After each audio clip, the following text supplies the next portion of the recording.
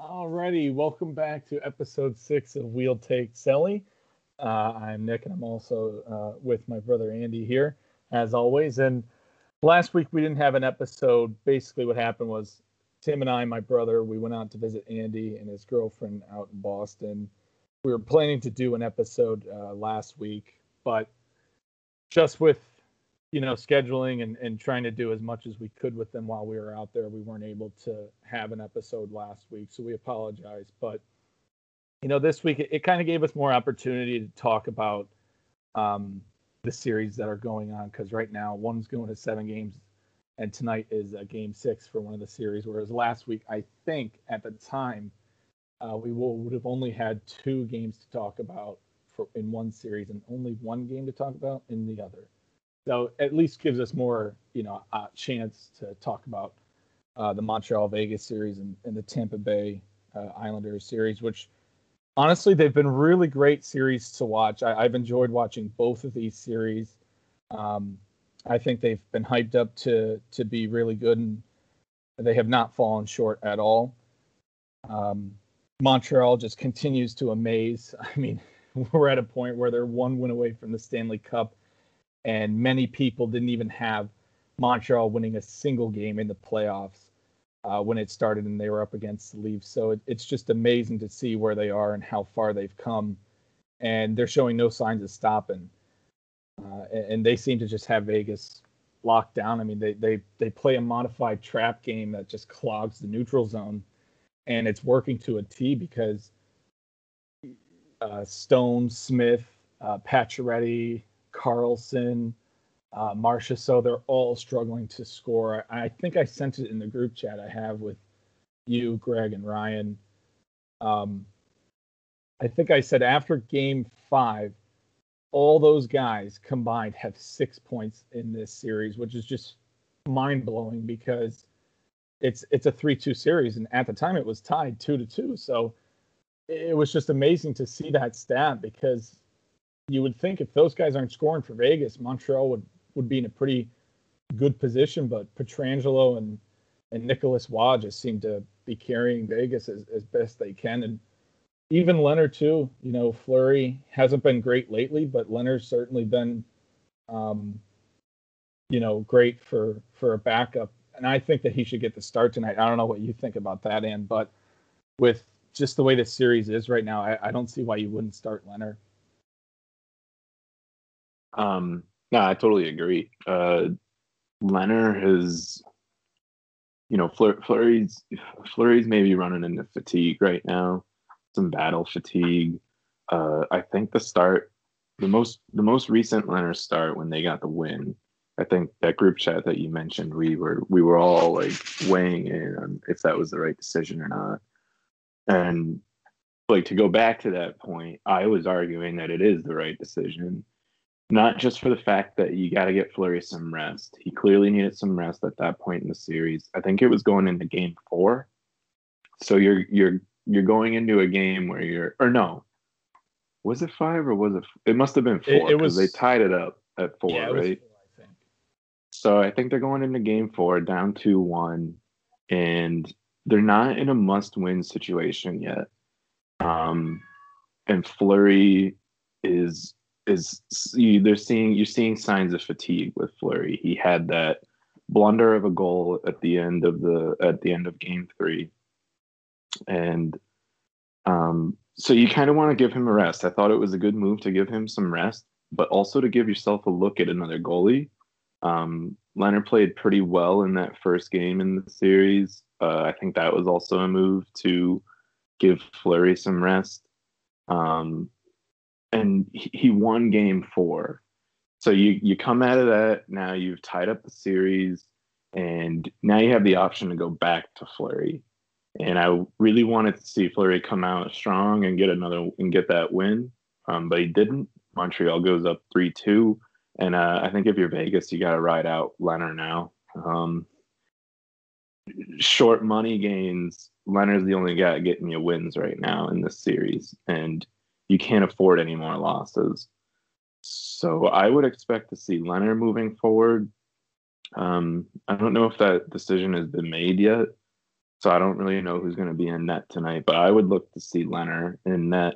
On the other side of the ice, though, Carey Price is another huge reason. I saw it in the first series. I certainly saw it in the second series. He's locked in. He's fully focused on the opportunity that's in front of him right now. And he's a smart guy. He probably thinks that he knows that there's probably not going to be many more opportunities like this for him.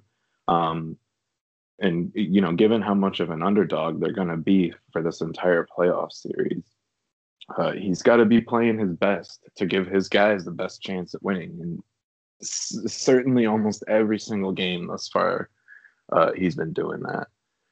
So I'm looking to see a nice little goaltender battle tonight between Leonard and Price.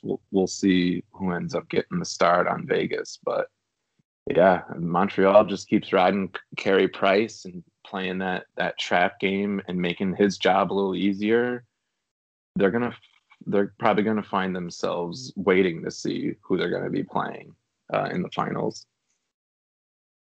Yeah, and to your point, I think I would agree. I'd say that Leonard gets the start just to kind of shake things up. Montreal seemed to have a very difficult time trying to solve Leonard in Game 4. I think he only allowed one goal in that game, so he looked good. And not to say that Montreal, I think, has figured out Fleury, but I think they've learned how to play against him, and that's why he's kind of been struggling in this series. Um, just the first goal in Game 5, Josh Anderson gets the puck. He makes a power move. I thought it was going to be a goal through the 5-hole, but Fleury made a great save. But, when he overcommits on Josh Anderson, it leaves the net wide open. And Kakaniemi just cleans up the garbage there, and it's 1-0 Montreal. So I think Leonard should get the start just to make Montreal a little unweary about him in net and a little less focused and a little less predictable. Yeah. And Price too. Price has just been phenomenal. I mean, everyone says that he's been their best penalty killer, but I'd argue to say that that whole team collectively is just a penalty killer. He's Conn Smythe. He's Conn Smythe material, man. No, he absolutely is. He absolutely is, especially if they win tonight. I don't even see how he couldn't be brought up. You go to the other side of the ice here and you see Point. I think, is going to be the only one. If both those teams make it all the way, it might come down to whoever wins. But I think it's basically just Price and Point at this point in time, and there's not a whole lot of time for anyone else to make a strong case. No, not at all. And Carey Price has been playing out of his mind, but it's nothing new. But collectively, as a penalty killing team, they still have more goals on the penalty kill than they've allowed on it. And I want to say they've killed 12 straight penalties or 13. I forget the number, but it's just been a very impressive game by Montreal throughout these whole playoffs. They've I think personally been the best team of the 4 remaining.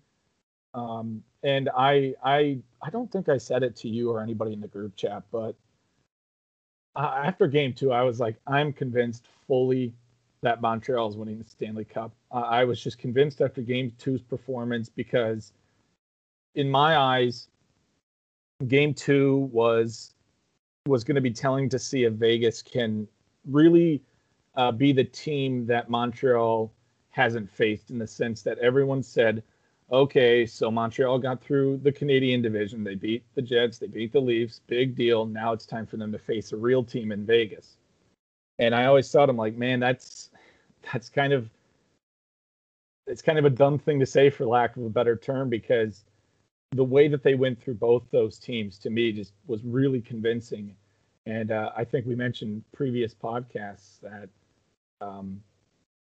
when they went through the Jets, I was like, yep, that was their statement series, and they swept the Jets. So I have no more concerns with this team. I believe in them. And then again, winning in Game 2 in Vegas after not a brutal loss, but definitely a defeating loss for them after winning 7 straight. They rebounded really well in game 2, and I was like, yep, I think this team's going to win the Stanley Cup. I'm pretty convinced of it. And we've seen that performance from them ever since they've really been playing Vegas. And now they're at home. They have an opportunity to close this series. I got to believe that they're going to close it out tonight. Yeah. Sorry, I had a thought. Just give me a second to have it come back. Oh yeah. So you were saying that after game 2 of this series, I think you were pretty confident in them winning. I don't think you mentioned it to me, but I think, you and I were watching like game 2 of either game 5, 6, or 7 of their first series with Montreal together. And I think I was like saying it at that point when they were mounting that comeback. I was saying that series was over. They were going to come back and clear that one up. And I think either that next podcast we recorded or the one after that, I was kind of alluding to a King like run from the 2012 season. And man, that is like exactly what we're seeing here. This has been thus far my favorite series to watch. In fact, Dave and I are going to be watching it later tonight. And he asked me a few days ago if we wanted to watch a game this week, and if I had any preferences on which series we watched. And I told him I've been enjoying this Montreal Vegas series a lot more. He completely agreed with me. He's a Bruins fan, and he agreed with me. So yeah, I mean, Montreal is really just like playing like their entire team is sort of playing like that identity line plays on a lot of teams. Everybody's really running with that notion that no one really gave them a shot, no one gave them a thought really at winning even a game. To your point, in the playoffs this year, and they're like you say, they're a win away.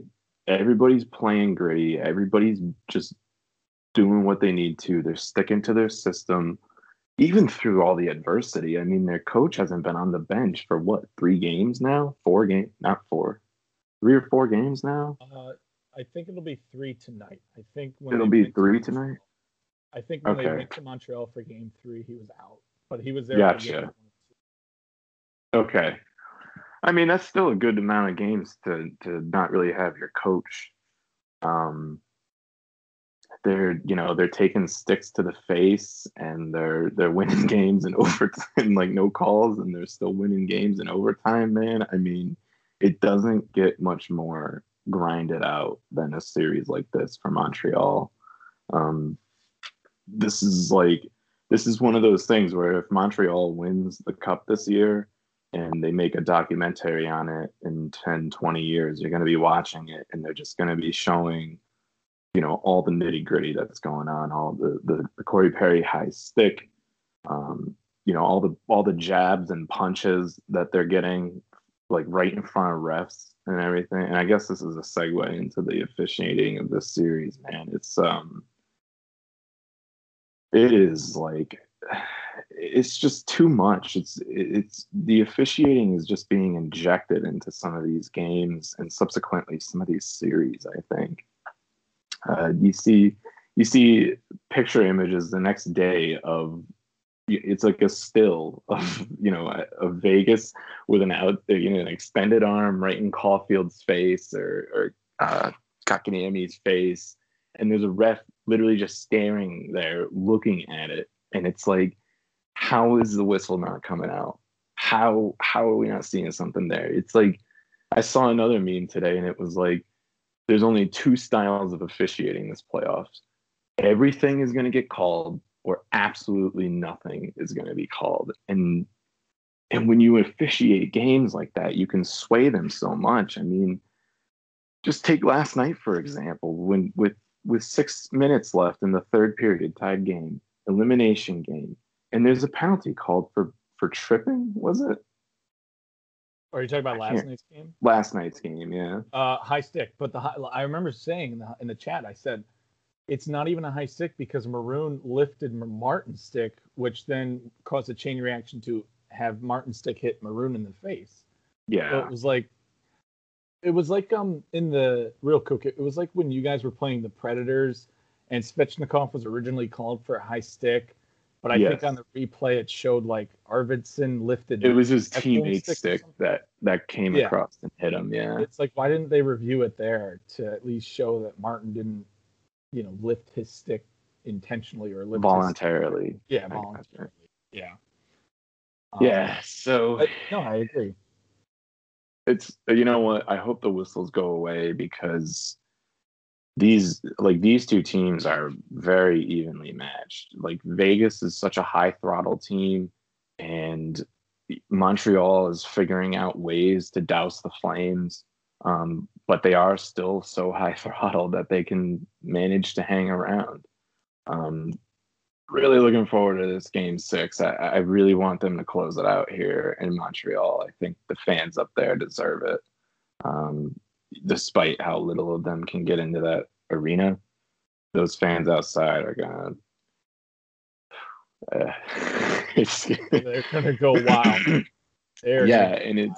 it's only for the conference finals. So I don't know, man. I mean, I hate to say it. I've been hearing a lot from people that they don't want this, but I would love to see a Montreal New York finals. Uh, Especially after all that, after or extracurriculars from the fans last night after their game. I don't think it was very smart for them to be chucking all that stuff out there, but you also get a sense, of how excited and how passionate those fans are in the moment. Um, so I think either of those fan bases would go absolutely bonkers. Um, and certainly, Montreal, New York. Um, I don't know if you could say that they deserve one more, but Tampa just had one last year. Vegas is still a brand new team. A lot of people forget that because of how successful and how deep they tend to go. But Montreal has not seen an opportunity in a long, long time, and New York really hasn't been much to watch either since their record cup run back in the '80s. So it'd be really cool to see those two franchises going toe to toe, and it'd be really unpredictable, I think, is what I mentioned last night. It'd be the most unpredictable series, uh, just in general, not just from like picking who you think would win. I think it would just be a very unpredictable series in general. Like I could easily see, visitors only winning, or it could be a one for one for one for one for one kind of game. Like who knows? And so to me, that factor of uncertainty, as well as the idea of what fans could do after a big win together, really intrigues me. And so I definitely want to see Montreal move on in this series. Like I said, I'd really like to see them win it tonight. Um, but they're playing consistently. I mean, even when they lose, this team is you don't see a whole lot of difference. They don't change a whole lot. They don't tweak a whole lot. And in the playoffs, I really really like that play style because um, there's a point where you do need to get desperate and start tweaking things. But Montreal has not yet hit that point, and I really like that their coach is continuing to just stick to what they're doing, because obviously it's working. And even when they have tough losses, like the first game of this series, they bounce back. It's that short term memory starts kicking in. That's another huge factor. Another quality about elite teams that win cups is that they have a very very short term memory. Um, so yes, and Price of all of them, has got to have the shortest term memory. And I mean that team up and down just is, they're all on the same page. You can see it, everybody's, Perry's coming out after his high stick as soon as the game is over and giving all his buddies a whack on the back, as they pass by, his mutant face, pretty Yeah, much. that mold face. It looked like Yeah. a tiger slashed him. Um, Tomorrow I'll be at Ryan's house. He texted me as soon as the Islanders won in overtime and said Game 7 at my place, and I was like, totally, man. So you'll be at Dave's tonight, and I'll be watching that game tomorrow, and I can't wait. I saw a stat, by the way, that said Jesperi Kotkaniemi has joined only Crosby and Gretzky in company as far as having, like, I think it was under the age of 21, I want to say, and having 9 goals in the first 25 playoff games they've had. And it was just like, holy cow! I didn't even realize that he was in that sort of company. You didn't even hear it going into this series or even throughout the playoffs. Like, hey, Kotkaniemi's got 6 goals through 18 games. He could possibly beat or at least tie the record that Gretzky or Crosby are, and you never heard that. And I think it just goes to show dude, how great their depth was. And speaking of, statistics on their team that you haven't heard of, look, if you're listening to this and you haven't, check out their special teams numbers for the postseason. It's beyond elite numbers, and they're the Montreal Canadiens. Like, if you saw that data without the name, you'd probably be guessing what Tampa, Carolina. I don't even know if you could really guess any other team having those kind of numbers with their special teams. What is it like? Yeah, so I got 3 for 40 on the penalty kill. I don't have them overall, but their penalty kill is 93.2%.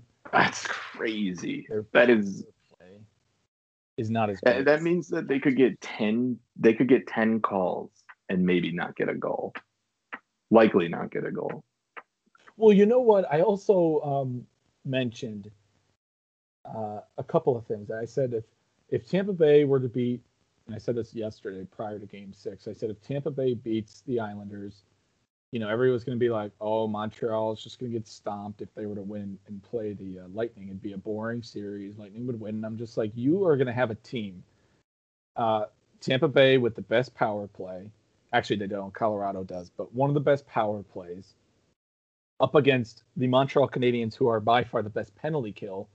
And Tampa Bay, primarily, I mean, I the last time I checked, it was around 47%. They were getting, or either 44 or 43% of their goals were coming from the power play. So I was looking at that, and I was thinking to myself, I'm like, Tampa Bay has yet to meet a team that knows how to kill penalties. And when they meet Montreal, if this, ends up happening, that's going to be a hell of a series, because Tampa Bay is going to have to solely rely on being able to score 5-on-5 against Montreal, because, I mean, Montreal, like you said, they kill penalties. I mean, if 10 calls were made, they're running at an average to kill 9 of those 10 penalties, even at a higher rate. Well, yeah, 9.5. Well, what were you going to say? I was going to say they're technically killing 9.5 out of every 10 penalties, yeah, which means that you could get 10 calls, and about half the time, every 10 calls, you're not getting anything, which is extremely frustrating, especially for a team like Tampa, a team that relies on the power play and channels a lot of their momentum, almost all of their momentum through their power play, I feel. Correct. And when they don't get the calls, when they don't get the or when they do get the calls but don't get the goals, they become an extremely frustrated team. And that's when they're at their weakest. That's when Montreal can strike. Yeah. And to your point, I think Greg was mentioning in the group chat that a Vegas Tampa Bay series would be, electric, and I just responded to him like, man, like, their top 5 forwards on Vegas aren't even scoring right now, and they're playing against Montreal. If they somehow come back and beat Montreal, and then they play Tampa and have the same issue, I just don't see how Tampa Bay wouldn't roll through Vegas. Especially that's a good point. Especially with a struggling Fleury, with a struggling offense. And this isn't anything new, by the way. Vegas for the last couple of years has had scoring issues. I remember this was going back in 2020 when they were against Dallas in the conference finals. They were struggling to find offense. They were even struggling to beat Vancouver in the second round.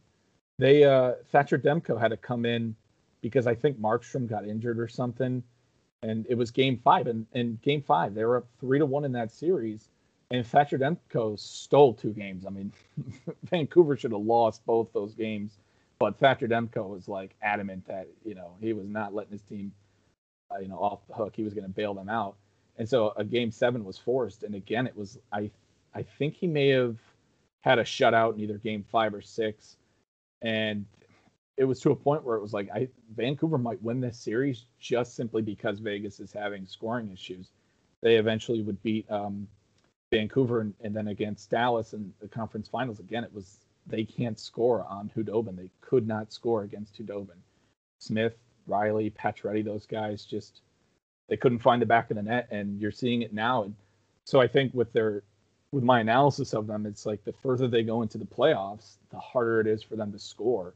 Yeah, their team definitely feels playoff fatigue, and you can see it. And I mean, to some of that is to their goalie feeling it. I think, like I mentioned earlier, I think Fleury's starting to get some fatigue, some playoff fatigue.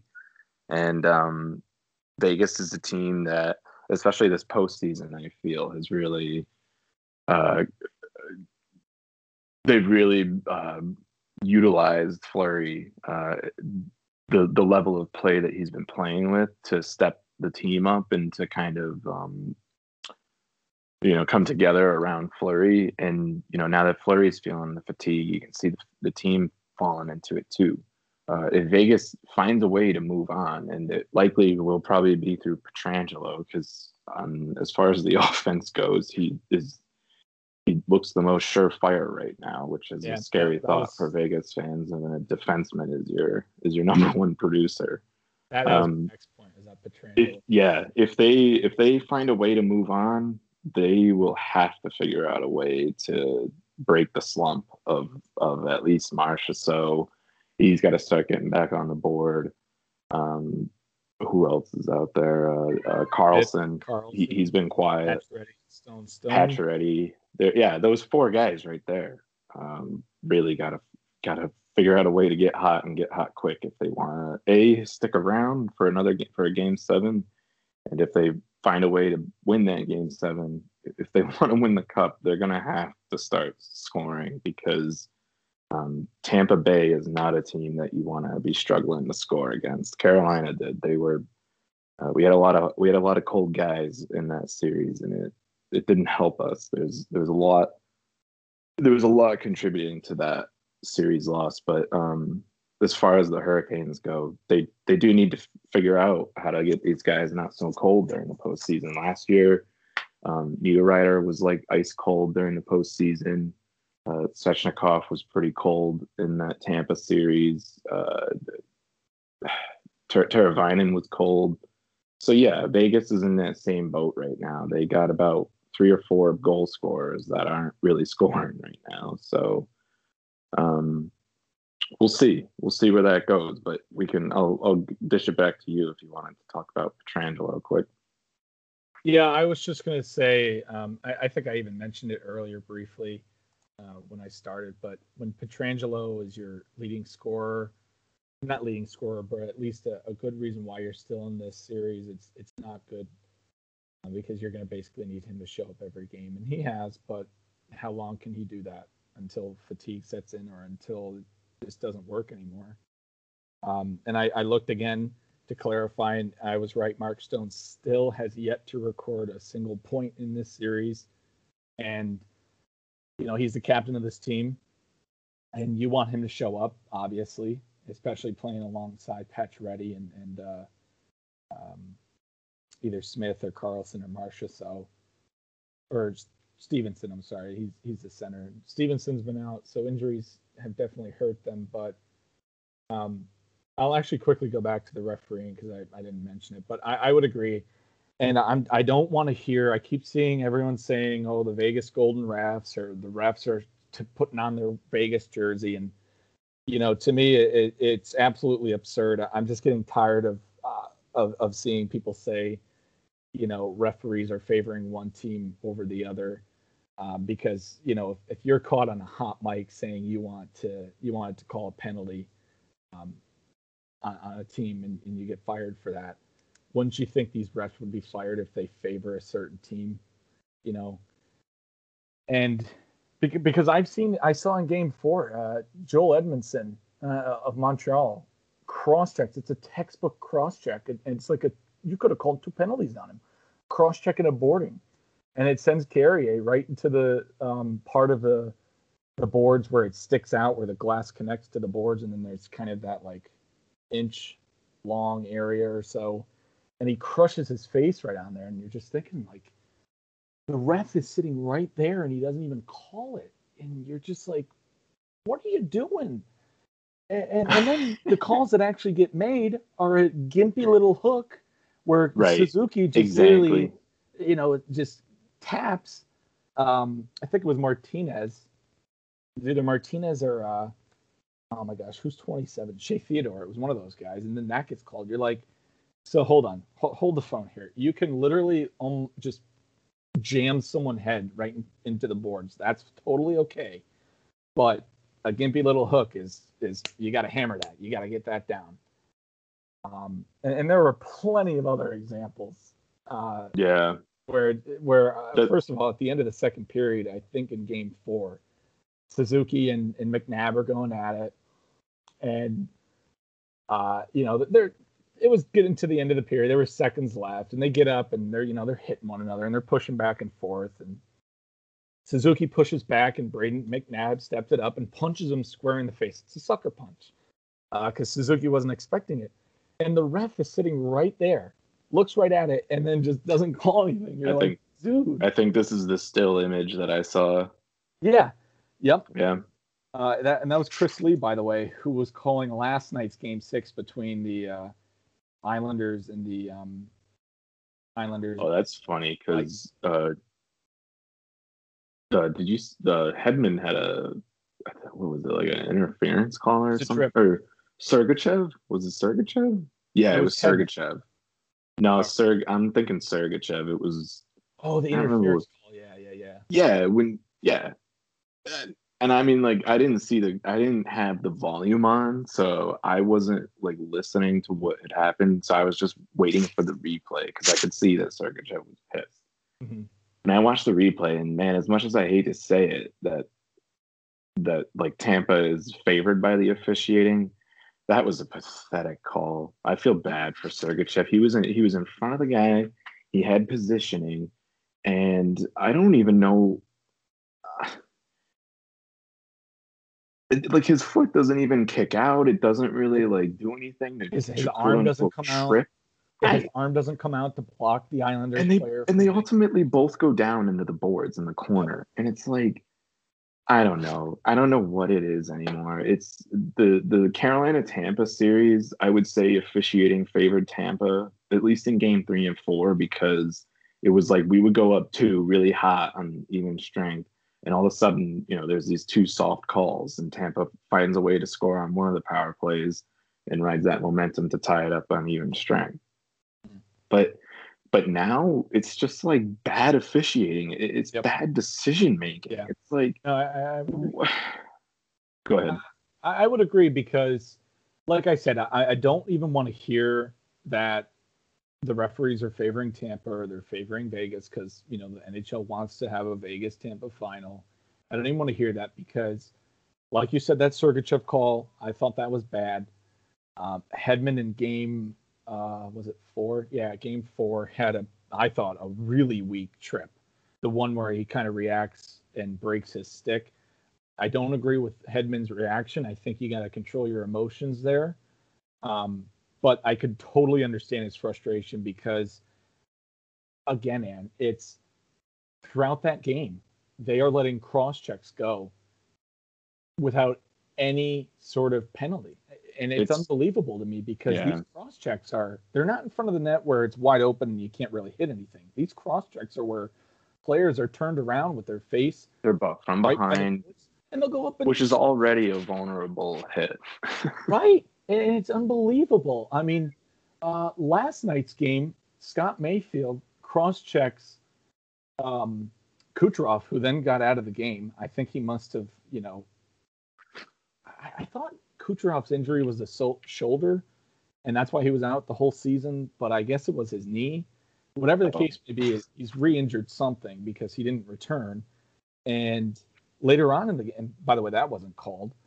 And then later on in the game, Scott Mayfield again cross-checks Stamkos, and Stamkos' nose gets clipped right on the boards because he's turned around facing the boards, and it doesn't even get called. It's like, what?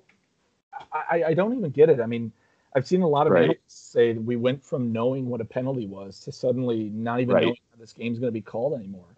And again, to Hedman's point, Hedman's trip in Game 4 was literally a tap on Clutterbuck's shin guards. It wasn't even like his stick got under his blade when he was lifting it up. He just tapped his shin guards and he falls. And you're like, that's not a trip. Well, sorry. Yeah, dude, you go back to our series in Game 3.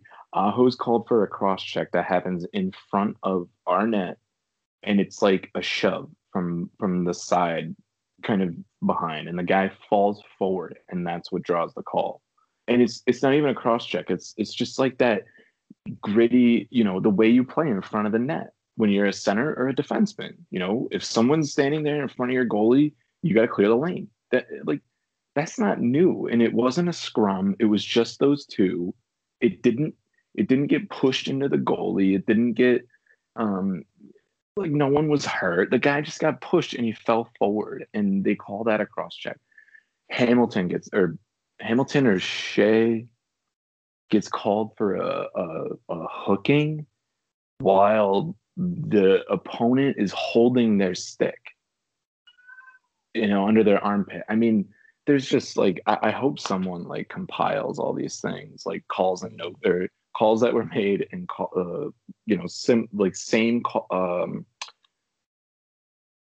same type of penalty call, just not the penalty called. I wish somebody would compile all those things together from this postseason, because it's just been the most inconsistent, and like you say, we don't even really know what calls are anymore. It's that inconsistent. You will actually be happy, because I saw a compilation of somebody who took Montreal game 3 and 4 and compiled what was called and what wasn't called. And so that's going around. And I'm sure that, by the time these playoffs are over, someone will compile a game where, all the penalties and show them, like you said. But I think we kind of hammered it enough on officiating. We'll go into the Islanders and Tampa series real quick. And, good on the Islanders for tying up the series last night. What a game. There was a lot of energy in Nassau Coliseum, because I think the fans knew that if the Islanders lost that game, it was going to be the last game in Nassau. It still could be. I think that they knew that too. They did. And if they win in Game 7, though, obviously they have to go back to Nassau, because I think it's the only stadium available for them. So, that'll be good for the fans. But you could definitely tell in last night's game, when they were down 2-0, that crowd did not stop chanting, go Islanders, or, I mean, they're so loud I can't even tell what they chant sometimes. And like you say, sometimes they're chanting like 3 different things at once, and it's like, what am I hearing? They're a very loud and passionate crowd. And, I understand the criticism of that fan base when they're throwing beer cans on the ice after their team won. But I think it's just, like you say, it's the emotion and the passion from those fans. And to an extent, it's been let's not forget the last 15 months that have been piling up on people. Exactly. It's a lot of freedom. People, people are acting crazy, but it's, throwing beer cans on the ice. At the end of the day, as long as the players aren't hit, and it didn't look like anyone got hurt, at the end of the day, that's not the worst way to express your excitement. But I agree. It is a little ugly, and I mean, I personally, if in a utopian world, wait till everyone's off the ice. It isn't safe. Mm-hmm. No, I agree, and it was funny to hear Eddie Olczyk and Brian Boucher to respond to what was going on. Both were just they were like shell shocked. Yeah, they had no clue what to make of it. Yeah, and it was funny to hear the call. But overall, I think the Islanders deserve a lot of credit, especially Barry Trotz. This was actually familiar territory for Barry Trotz in 2018 when he was coaching the Capitals. They were down 3-2 against the Lightning, and he found a way to come back in that series. I don't doubt his potential in this one. I know your original prediction for this series was Islanders in 7, and so far he at least got the games right. Now it's just up to the team, and I really think that the Islanders will win Game 7 with all the momentum. Coming back from a very, very embarrassing game in Game 6 where they lose 8-0 in Tampa. To see a response from them to win 3-2. There's that short-term memory, man. No, yeah, exactly. And I think that Barry Trotz, I don't know if he was a finalist for the Jack Adams, but tossing his name in the hat each year is not a bad idea. You can't go wrong with throwing his name in the Jack Adams Award. Finalists, because the guy knows how to coach, and he's doing a really good job of short-term memory. Where if it seems like Varlamov is off his game, he is not hesitant to take him out and put Sorokin in. And I know in Game 6 I know that in Game 5 that didn't help, but he's not new. This isn't new to him. He's taken Varlamov out and put Sorokin in. That whole Penguins series, Sorokin got all 4 wins there, and then when they played the Bruins, Varlamov got all 4 wins in that series. So he's not afraid to switch and make those tactics, make those strategies. Yeah, and another, to your point, man, he has won a championship. He knows what it takes. He knows how valuable short-term memory can be. And that game that you mentioned, switching to Sorokin, Game 5, it didn't do anything for that game, but it's not to say it didn't do something for the series. It clearly could have. It sends your team a message. It wakes guys up. Your goalie is a pretty powerful tool in hockey. He's typically respected by every guy on the ice. The defense, holds him in extreme position. And so when you tool with that as a coach in the postseason, you can send your guys a message. You can wake guys up. It's not just changing the goalie. There's levels beyond that. And if you're a new fan to hockey, I'm sure the more you watch, especially during the postseason, look, this isn't as relevant to the regular season, but in the postseason, you can really work magic, I guess, by having a tap on your goaltending situation and on your team overall. And Barry Trotz, especially over the last 3-4 seasons, has really solidified himself to your point, as a pretty regular Jack Adams contender. I mean, it's 3 nominations, but if there was a 4th or a 5th, he might have gotten it this year. Yeah, and I think he should have. Can't remember off the top of my head who the other ones were. I know that Brind'Amour was. It was Brind'Amour, it was Minnesota, and Quenneville, Yeah, pretty fair. I guess it would be pretty hard to take one of those guys out. But credit to Tampa Bay too. I mean, their offense is just so potent. To be a team that tried to shut them out, they have so many options that even if you were to shut down Point and Kucherov and Stamkos, they got Cirelli, they got Yanni Gourde, they have Tyler Johnson, they have all these other second liners / depth players that can get on the board if Kucherov and Point were to be struggling. And you saw it in Game 5. I mean, they scored 8 goals, and Point only had 1 goal in that game. And I don't know if Kucherov scored. I think Killorn had 2, and so did Stamkos. So, team where it's so difficult to shut them out, whether it's 5-on-5 or on the power play. But credit to them too. They've had a hell of a series here, and going to Game 7, I think, is quite the reward or quite the condemnation for both these teams because they've been fighting it out. And the Islanders have been able to shut out the Tampa Bay Lightning besides game 5. And Varlamov really, he's kind of been like the least impressive goalies of the four we've seen with Price, Vasilevsky, and Fleury. But he's I don't know what it is. He's just got this X factor about him where it's either hit or miss with him. But man, when he's on his game, it is so hard to beat that guy. And obviously he struggled, lately, but the team around him is just built to be very defensively oriented. So even if he's having a bad game, they can step it up and be more defensive. And they did that in game last night's game where they go up 2-0, and I'll admit it, I said it in the group chat. I said game over, because once Tampa Bay scored twice, I was like, I just don't see the Islanders coming back. From that point on, Varlamov and the Islanders shut it down, and they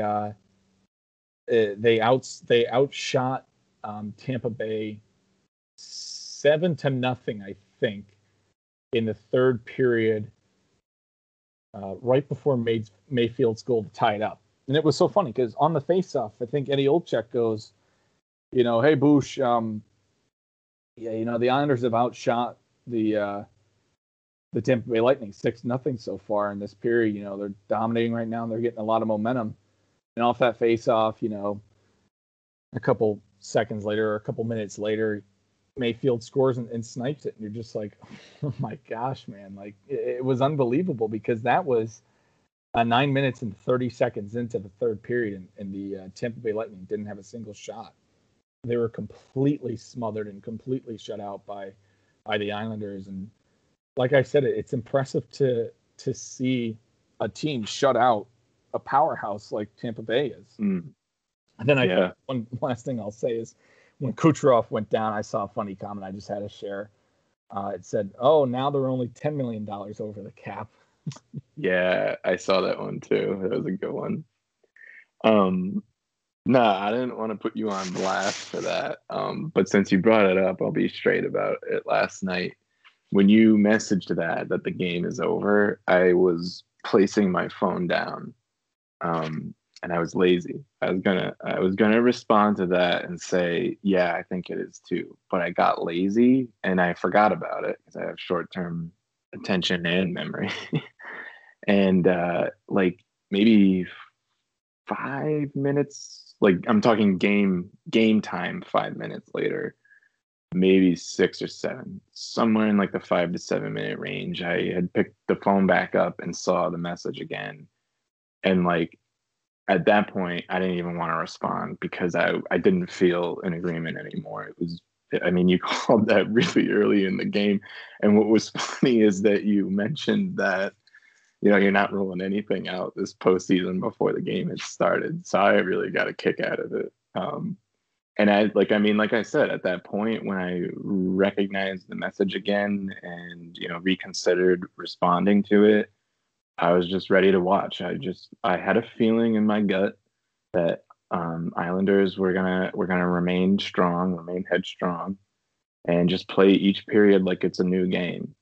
And they definitely did that, and they made their comeback. And then I got another feeling about the Beauvillier winner, and that one came through for me last night too. So I was just enjoying the game last night. After you had said that, I really did feel like it was over with. I did feel like Tampa was now going to scurry away with the win and just be sitting there waiting for Montreal or Vegas. But it didn't turn out to be like that. They really put up a nice fight. That was an awesome, awesome playoff game to watch. I guess the only thing that could have been better about it was a little bit more free hockey, a little extra free hockey. They ended it in like just over a minute of overtime. But that was a thrilling win. That was a thrilling victory. And it's really setting the stage for an exciting Game 7. I hope both teams are locked in, because it's going to be, if it's anything like Game 6 was, the hype it should be around this game 7. I think even if the Vegas series goes to a game 7, I don't think it'll be as hyped as this game 7, So. in my opinion. I don't think so either. So the reason why I'll just quickly explain why I said the game was over then. That was right after the Islanders had a 5-on-3 for they had that 5-on-3 I think for about was it like 30 40 seconds or so, something like that. And I was just thinking to myself, I'm like, they have to score here. They have to score. If they don't score here and Tampa finds a way to put it in the back of the net, I just don't see how the Islanders can come back. I think they'd feel a little bit defeated, and they'd feel like, oh boy, is this going to be another game 5 where suddenly Tampa got the momentum and just it never stopped. And I remember Tim was still up at the time. He went to bed a little early, and I just turned to Tim and I said, man, they really didn't need to let that goal in. That was killer for the Islanders. And Tim, with a great call, I'll shout out him. He's a Capitals fan, but he hasn't really followed as close as Andy and I. But he goes, never doubt Barry Trotz, and he went into a very Tim. He brought up the Art of War, and he said, Barry Trotz reminds me of an Art of War guy who, is just a coach who, very adamantly supports his team. He knows his opposition. He's been in this position before. Like the broadcast said earlier, Barry Trotz was down 3-2 against the Tampa Bay Lightning in 2018, and he was able to come back and win 2 games in a row. So clearly, he knows what it takes to win in a very desperate situation. Wow. So when Tim went to bed, I was like, "Yeah, that's pretty good insight. We'll see what happens." Yeah. And lo and behold, dude, he came back, and I was like, "Damn it!"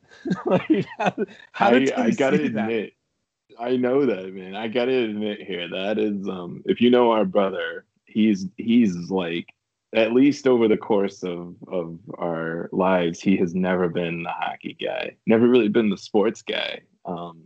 And dude, like when you guys were out here and he was watching with us, he's becoming a bit of a hockey fan, and No. dude, he's an intrinsic guy. So he's calling him like he sees him, and he's just implementing different principles than we do. So I got to give him credit. That's a phenomenal take on Barry Trotz. Shout out Tim. it shocked me because I'm just like, Tim saw the whole 2018 run. He saw the whole thing, and I remember myself telling Tim, like, you have Barry Trotz. He's a very admirable coach, and Tim, though he may not understand the sport as best we do, or may not follow it as best as we do, like I said, Tim is a very analytical guy when it comes to people's personalities and people's character. And so Tim may not be able to look at a game and go, oh, wow, the momentum's on, Tampa Bay side, or, oh, it looks like, he can't call a game like we can, where I've called like 3 goals in the last 2 days where I just see a guy wide open and I go, goal. 2 seconds later, it goes in. I don't think Tim could do that. But what Tim can do is look at a coach and understand his coaching style, because he can analytically look at a coach and understand with the principles he's learned from Sun Tzu's Art of War and implement that into a coach. Yeah. And he saw that last night with Barry Trotz. Especially, if he's watching an entire playoff run like that, right? You get a really good feel, because in theory, your entire playoff run, if you win the cup, is a war. It's not, and it's comprised of little battles. You're battling every single second for the puck. You're battling every single period for the scoreboard. You're battling every single game for the scoreboard, and you're certainly battling every single game for the series overall. So, hey, I gotta give him credit, man. He's really coming around on hockey, and if that's a true take from him, he's knowledgeable. He's pretty hockey savvy. I would upgrade his status. He's very savvy with Barry Trotz, and because when it was 2-0, I said this game's over, and I was telling Mom, and I was getting frustrated watching the game because I just wanted to see a game 7.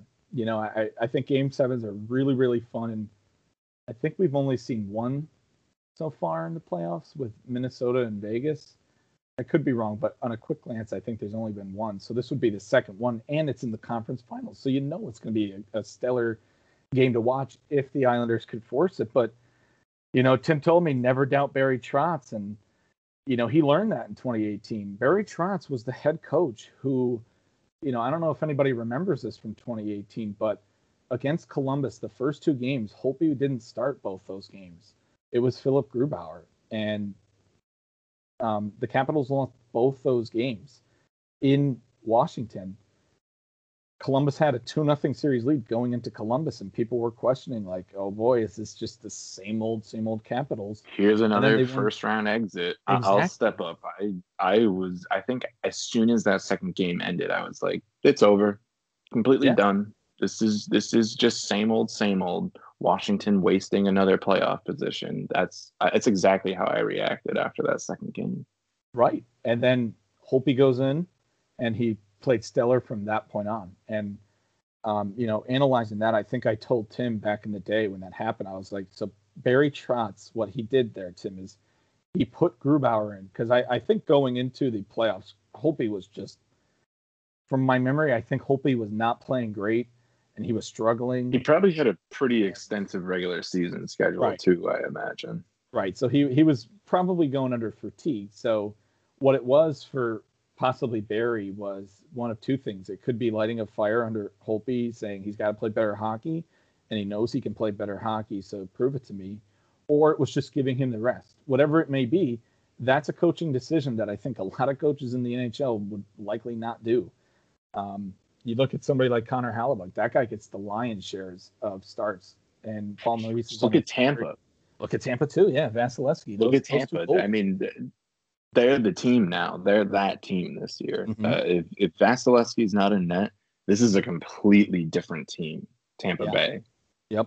I mean, I think McElhinney got 2 starts against Detroit this season. They lost both. But from that point on in 2018, the Capitals were stellar and they shut out the competition. They won 4 straight against Columbus. They then beat their arch rivals in the Penguins. The Lightning, they had to go through adversity throughout the whole playoffs. They were down 3-2 against the Lightning. And then in the Stanley Cup final, it's not to say it was a cakewalk, but with the adversity they went through in the first 3 rounds, going up against Vegas, there was nothing for them. They knew at that point how to win and how to play through adversity, and you're seeing that with the Islanders. So I definitely have to give credit to Tim there. He's a guy who will never doubt Barry Trotz, and he seems to have a lot of faith in Barry Trotz. And if Tim was I think the writers vote on the Jack Adams. I forget. I think it's the commentators. Commentators. Okay, so the casters. The casters and the commentators. If Tim was a caster or commentator, he'd always vote for Barry Trotz. I know that. He has a lot of respect for Barry Trotz, and it's nothing new. I think a lot of people should have respect for Barry Trotz, and if the Islanders go on to win Game 7, there you go.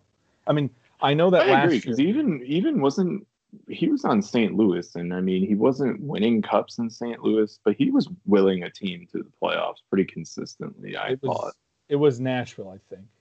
Nashville? Yeah, he coached Nashville. Okay, I thought he was... And then I think the Capitals. Oh, Hitchcock, right? Ken Hitchcock was... Okay, that's who I'm thinking of. Okay. With the Nashville Predators, it was basically he was taking a Cinderella team that should not have been where they were, and making it further than they should have been. They never... I think they got one conference final under him.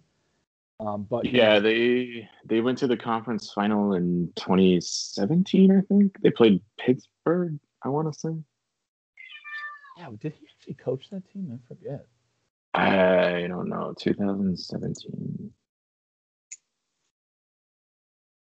But I think I totally agree with Tim. And when they won, Tim was asleep, so I didn't want to wake him up and have him come down the stairs to watch it. But he woke up, and actually I'll share the text he sent me. I think he called Barry Trotz a goat. Let me check. Did he really? Yeah, let me see. Okay, so This morning at 8:58, he goes, "Holy shit, Barry Trotz pulled it off." I said, "You didn't hear me scream last night when they won?" He sure did, man. It was incredible. He said, "Yeah, I did. My mind was just in a state where, it's a state Half where you're asleep. sleepy and you just Yeah. don't want to get up." I said it was off of a beautiful turnover in the Lightning zone end zone. The Islanders picked it up and scored it, and he said brilliant. And then I said, "We're hoping for an Isles win in Game 7," and he said, "I'd like to see Trotz make it to the end again. He surely gets his $1 million bonus after this." And I said, "I'd love to see him there too. The guy deserves it." And Tim said he's a GOAT. Yeah. So Hey, that's coming Tim's from a got some- Capitals fan too. I mean, that's no hard feelings with his front office letting that gem go, walk away. Yeah. Holy cow! If he wins a cup this year, I didn't even realize that. But if he wins a cup this year, that's really gonna shine a light on the front offices of Washington, in my opinion. It should. Well, even back-to-back conference finals. Because here's the thing, man. I mean, where did that money go? You gave that money to Tom Wilson. Was it worth it? I mean, and forget about the guy. Tom Wilson is a story in and of itself. But there are very little players that I would put ahead of a coach priority, in my opinion. After a cup run, a successful cup run, I would almost always defer to the coach. I can't even think of a player that I would like. I'd walk away from McDavid. I'd walk away from Slavin before I walked away from Rod Brendamore. No, absolutely. And you look at the turnover they've had. They fired Todd Reardon, I think, after 2 seasons. Yeah. They're on their new coach now. So they're struggling with trying to replace a coach like Barry Trotz. Holtby's gone. Grubauer's gone. Holtby's gone. Grubauer's gone. I mean, Samsonov, looks good. I think that with the season they had, it's kind of difficult to really assess the team. You know what? I mean, they've lost so many pieces that they're almost having to go through like a quasi rebuild, at least in specific departments, Yeah, I agree. But anyways, we were talking about the Islanders series. Yeah, I mean, it's going to be a good one. I think Game 7 is going to be a thrill. I'm happy. Don't think it's going to be a blowout like Game 5 was. Yeah, I agree. I think we'll be watching a good one. So, just a real quick stat. I looked it up. The Lightning have only played 5 Game 7s, and they're 2-3. And the Islanders only played 1 Game 7, and they're 0-1. So both these teams don't have winning records going into Game 7 tomorrow night, which I thought was very interesting. And, I don't know about you, but I always have these reactions where if I see somebody, I remember seeing a stat like the Winnipeg Jets in the regular season against the Canucks in their last 10 games or 10-0 against the Canucks. And I just remember I'm like, then this is going to be the game where the Canucks just win it. That's how I kind of feel. So with the Islanders not having a win in Game 7, I just feel like the Islanders are just going to get it. I don't know if that's really understandable in a sense, but whenever... dude, statistics. If there's a chance of something happening greater than 0, and it has happened multiple times in a row without that success, every single time it's like a compounding effect. It's like if I flipped a coin, if I flipped 6 heads in a row, you technically would think that a tails on the next pass is 50% still. It's actually really, really high in favor of tails because doing something repetitively without getting a success, it's hard to explain because we're not in the math class and I'm not a teacher, but no, the longer something goes on without happening, if it has a certain percent chance of happening, the more likely it will happen on the next occurrence. So I totally agree. If it's been 10 Game 7s without a win, you figure a 50-50 chance, it's now 1 minus 1 over 2 to the 11th power, whatever that turns out to be. That's 99% chance that, if you're a true statistician. Yeah, yeah. So we'll see what happens, but these games should be must-watch hockey. I think tonight's game is going to be really, really good. Um, expect the guys we mentioned, Stone, Riley, Marchessault, Smith, those guys to step it up. Those guys are gonna have to step They up. have to at this point. You can't. You're 6 games into a series, and Mark Stone doesn't even have a. At some point, you have to wake up and you have to start scoring. I know it's a tough ask against Carey Price, but you're going to have to do it in order to get by him. And then with the Islanders and Lightning, I don't know what happens. Same. But I don't think it's going to be a blowout like we saw in Game 5. I think you got to give the Islanders a lot of credit here. I think. And you just got to watch tomorrow and see what happens. Yeah. Look for the goalies to stand on their heads. Look for the meeting of the minds between the coaches and the bench staff. It's going to, tomorrow's the end of the war for Tampa and New York. So, it's going to be a pretty high flying battle, I imagine. I'm excited. I am too. With that being said, tonight's game is at 8:00 on USA. And it's obviously nice. You'll be able to watch that? Yep. Nice, I've been able to watch all these games. They've gratefully been on NBCSN or USA. As long as they're not just NBC. Okay. That cool. Because we just don't have cable, we can't watch them. But gotcha. I thought even those channels, the sports network ones, you didn't get. Oh yeah, no, we luckily get them. Gotcha. With that being said, enjoy today and tomorrow's games, everyone. Thank you for listening to us as always, and we hope you have fun watching the games. Peace out. Take care.